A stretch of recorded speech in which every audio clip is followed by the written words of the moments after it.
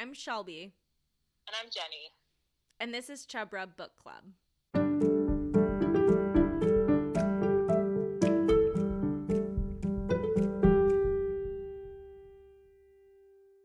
Jenny, why did we start this podcast? Well, Shelby, you moved, and it was tragic for me. And I decided, you know what we should do to keep in touch? We should form a book club. And then I did something that I do a lot, which is say an idea that I don't have a lot of follow through on. And you did something you do a lot, which is take the ideas I say and make them actually have follow through. And I said we should start a podcast, and you said we should start a podcast, and now here we are. Here we are. Yeah, so we had originally thought to read a book a month and then have a phone call to discuss it. And we decided to record those conversations and give them some direction. How did we land on this whole embodiment thing? You know, I think the embodiment thing happened because of the name, which once again was a case of me saying something I thought was funny and it being taken seriously, and then it went spiraling out from there. But I'm happy with where it is now. So the idea of, I said Chub Rub Book Club because it rhymed, and because I am a lady with thick thighs. For all the haters out there who want to contest the meaning of chub rub, Urban Dictionary defines chub rub as the rubbing and chafing of chubby thighs against one another during long walks or duration of activity. Ooh. So. Undisclosed activity. Scandalous. You know, once we started thinking about it more seriously, we started thinking about the themes of embodiment and what it means to live all your life in this one body, and the markers that are put on it and the markers that are put on it by other people. And we started kind of taking the idea seriously. I think that's where it came from. Do you remember it differently?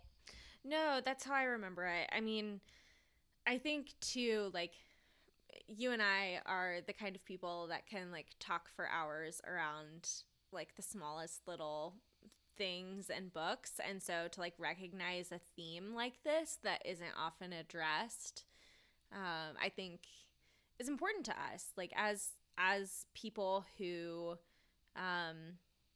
are really sort of conscious of our own bodies and the bodies around us. Exploring the ways that bodies are also talked about and written about in literature is at least interesting to me. I would agree. It's also interesting to me. So, yeah. Do you want to tell our listeners a little bit about us? Yeah, I'd love to. Why don't you want to start? Okay. Do you want me to start? I'll start. I can start. Okay. My name is Shelby. I'm currently living in Akron, Ohio. Just moved here somewhat recently from Atlanta, where Jenny and I were in school together. We just graduated. Woot woot. Woot woot. I am a white cisgender woman. I'm married to a cisgender man, but I'm pansexual, middle class, master's level education, living with chronic illness. That's just a little bit about my social location. I think it's important to identify who we are as we start exploring these topics, because some of the topics that we're going to be talking about related to embodiment are not our own experiences. I totally agree. I think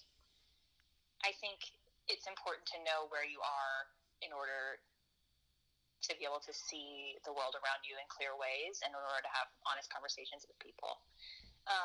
I'm Jenny, and I live in Baton Rouge, Louisiana. I recently moved there from Atlanta, where I was in school with Shelby, and I am unmarried. I feel like this is important. Full disclosure, I've never been in a relationship, so I don't know what's going on.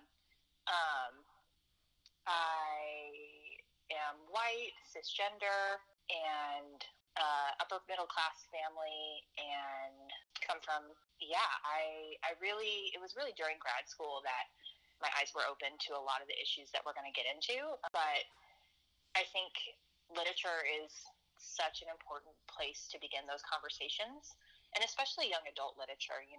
I think about the issues that I care about now, and so many of those seeds were planted by stories. And to think about what it means to have those stories and to actually take them seriously is so important. Not to derail us, but I had a professor in college, actually, who was not a literature professor. She taught something completely different. And she also had written a book about the themes of Twilight and taking it seriously. And I remember I was kind of close to her, and she gave me a copy of it. And I remember just thinking, like, man, you're not a literature professor, but, like, you take this stuff seriously. And what does it mean to not just dismiss the things that young people are into, especially in the case of Twilight, primarily young women. But what does it mean to take these kind of stories seriously and ask the questions of them? Yeah, I don't know. I kind of went off on a tangent. No, but I mean, you're so right. I because of Suzanne Collins releasing the Ballad of Songbirds and Snakes, I think it's called, the prequel to the Hunger Games series, I've been re-listening to the audiobooks of the Hunger Games series. I'm on the second one now. This is my second time this year rereading this series. I read it probably at least once a year because I'm nerdy in that way. And I don't know, like, familiar books give me just like a feeling of comfort and familiarity. Yes, familiarity. There you go. And I like cannot help but read books through this like embodiment lens anymore. Like it comes up everywhere because it is the reality of an embodied life. I agree. I had the same experience. I reread my childhood favorite book. I say childhood, early adolescence, whatever.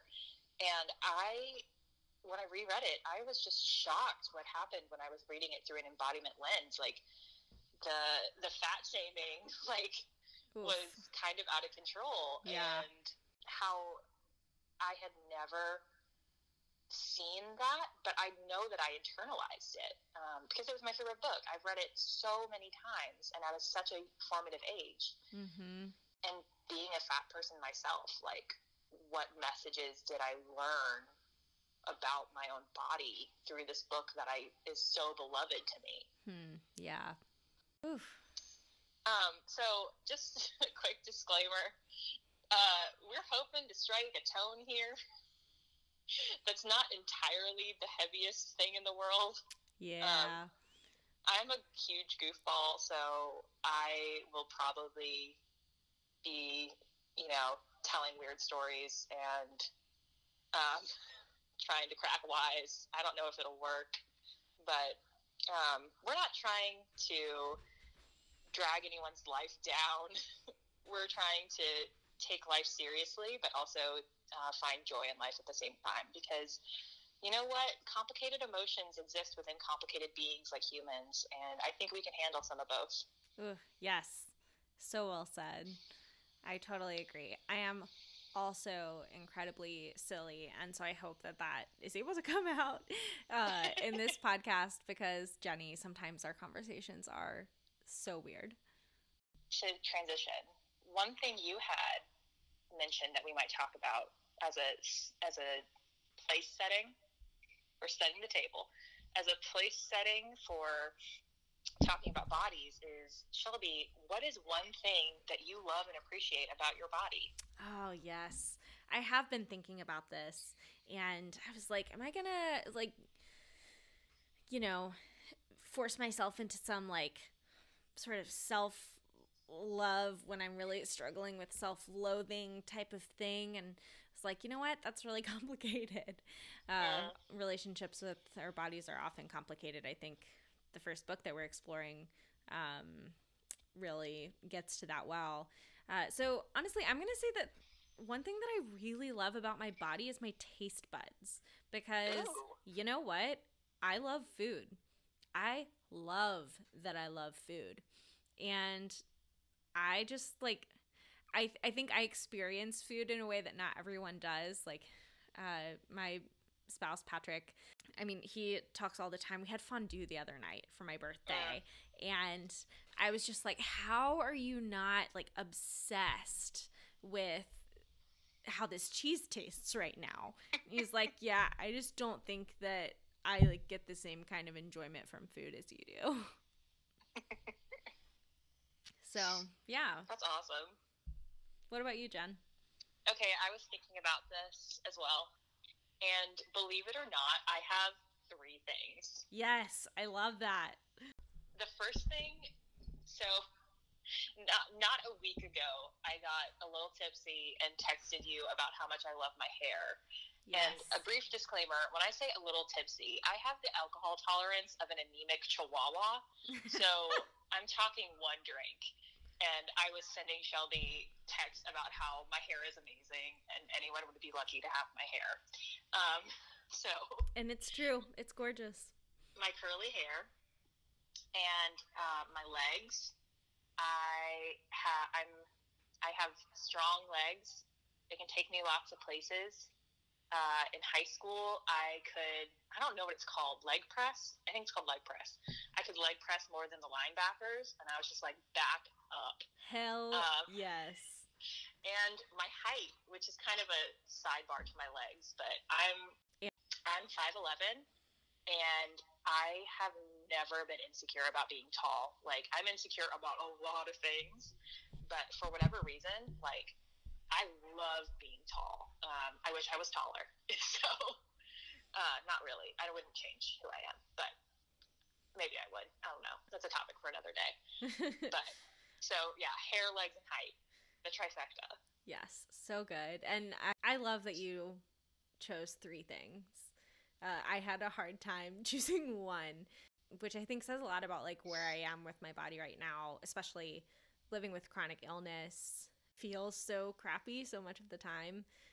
Can be hard. So, yeah, all bodies are good bodies. That's just the phrase that I've been sort of telling myself over and over. Yeah, another thing that we talked about to sort of set the stage was favorite book of all time. It has to be, and I mentioned this just a minute ago, it has to be a book I've just recently reread, Ella Enchanted, by Gail Carson Levine, which is interesting because reading it as a 26-year-old, I have so many questions and concerns about it that I didn't have when I was, 9 through 11 reading it. But there are still things that I really love about it. It's pretty unapologetic about the idea that young girls are taught to be obedient and that is toxic. And we can broaden that conversation, and we should, because it's not just young girls, right? It's people in, we could not even just young people, it's people in all sorts of historically minoritized and disenfranchised groups. But, this idea that obedience is especially expected of young women. And it also really deals with this idea that it was the first book that taught me that it's okay to not have a good relationship with your parents. And it's not like in your face about it, but she at one point actively tells her dad she hates him, and they never reconcile. And it's just like part of it that she has a really bad relationship with her dad, and it doesn't make her a broken person or a bad person. It's just that's what her relationship with her dad is. And as somebody who has a pretty broken relationship with my dad, that was something to have modeled for me in a book that I loved so dearly was really important. But again, reading it now, so it's a Cinderella retelling. and it's wonderful. Because we love the fairy tale retellings. Oh, I love it. But her quote unquote evil stepsisters are evil, but they're also both fat.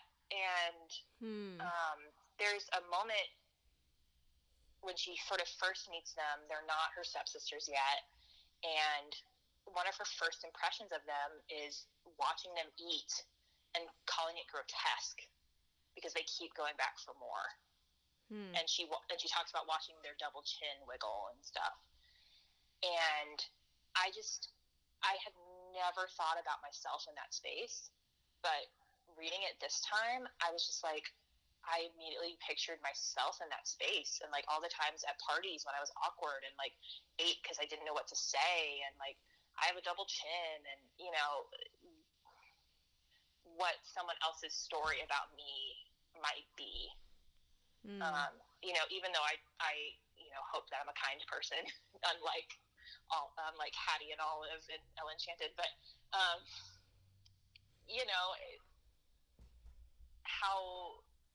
how reading that about myself really hurt.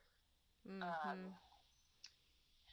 I could do an entire podcast on Gail Carson Levine's work, because her companion book to Ella Enchanted kind of deals with these questions. But taking Ella Enchanted just on its own, it's probably my favorite book of all time, but it's not without its critiques. Yeah. I think that that's important to mention too, that like it is possible to like cherish and enjoy a book that has its problems without glorifying those problems or like accepting them and telling ourselves that they're okay.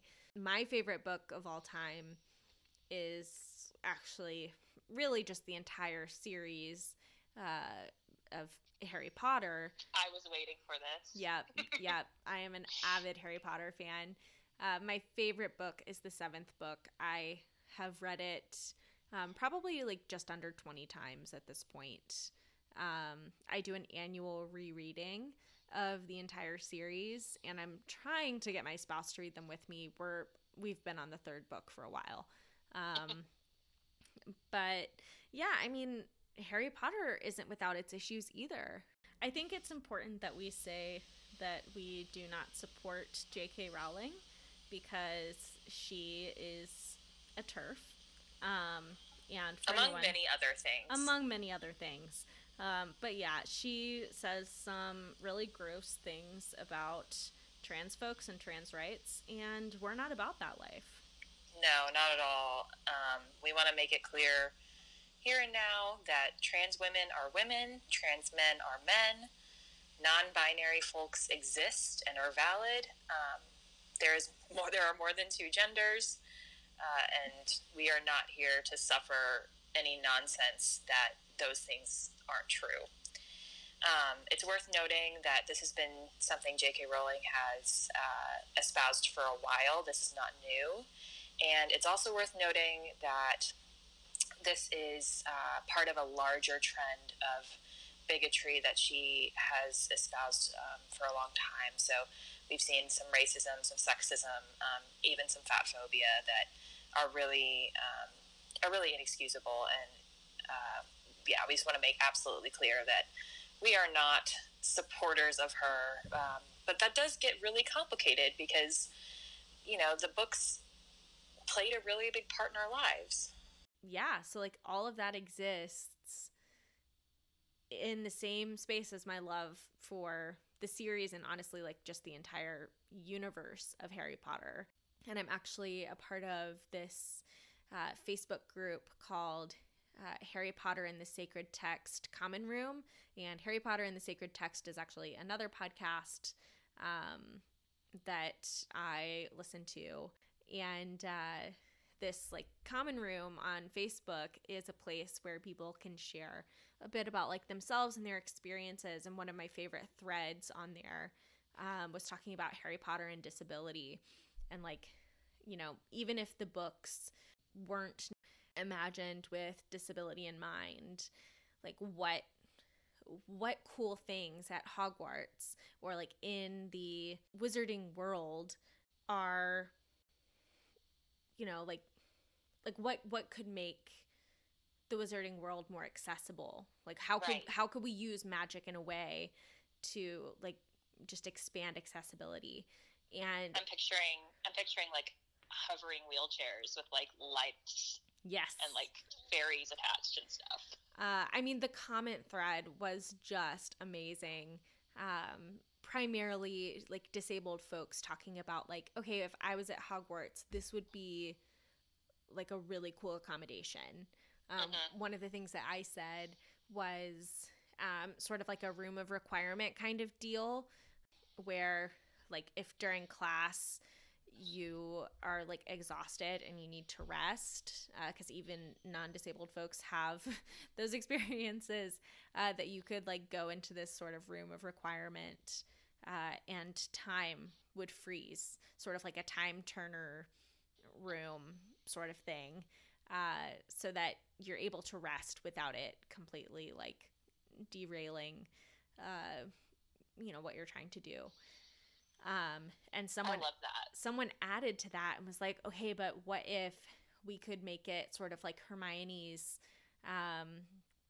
like bottomless bag spell type thing, Her bag of holding. yes, and it could be like kept, like a room like that could be kept in a small space like that you could carry around with you, so that not only during classes and stuff, but like if anywhere you needed that sort of safe space to rest, that you could have it.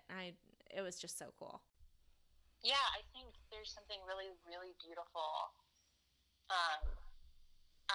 So this will come up multiple times, I'm sure, but I'm pretty active on Tumblr. I won't tell you what it is yet. You can find it. And I've been part of some discussions on there to this same kind of conversation, and it's really a larger discussion about death of the author, and this idea that, Hogwarts ceased to belong to J.K. Rowling when she published the books, like it belongs to every lonely child and every brokenhearted adult, and it belongs to everyone who ever found a home there. And so I think there's something like really beautiful and creative and life-giving about saying this, about people in the disabled community saying, this is our space, and what does this space need to look like for us, and what should this space look like for us, and what would magic make possible for us, and really claiming it in that way. Well, and I think too, like I've been reading some stuff more recently about like ways that death of the author is sort of like complicated, because like her beliefs have like wormed their way into her writing as well, and like there are parts of the books that are inherently problematic as well. And I think it goes back to what we were saying about like you can love something and it doesn't have to be perfect, and like it can have problematic parts, and you can love it and wrestle with it at the same time. But yeah, there's so much to talk about with regard to death of the author, and like whether or not you can separate an author from their work. It's a little too much to tackle in this podcast episode. This is not the last time you will hear the phrase death of the author, rest assured. Yeah, and I mean, I hope that we can not only have those sorts of conversations on this podcast, but sort of spur those sorts of conversations. I mean, anyone who listens, I hope that this sort of opens you up to the possibilities that that books and sort of magical worlds can contain. We are going to focus mostly on sort of like fantasy, sci-fi, young adult books, partially because that's what we're super into. What we like to read. Yeah. Okay, maybe mostly because that's what we like to read.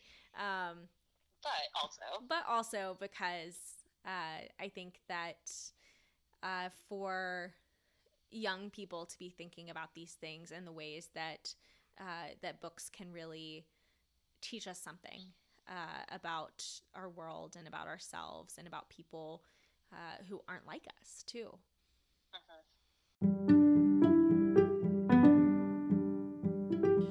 If you want to get in touch with us, you can contact us at chubrubbookclub@gmail.com. We are also on Instagram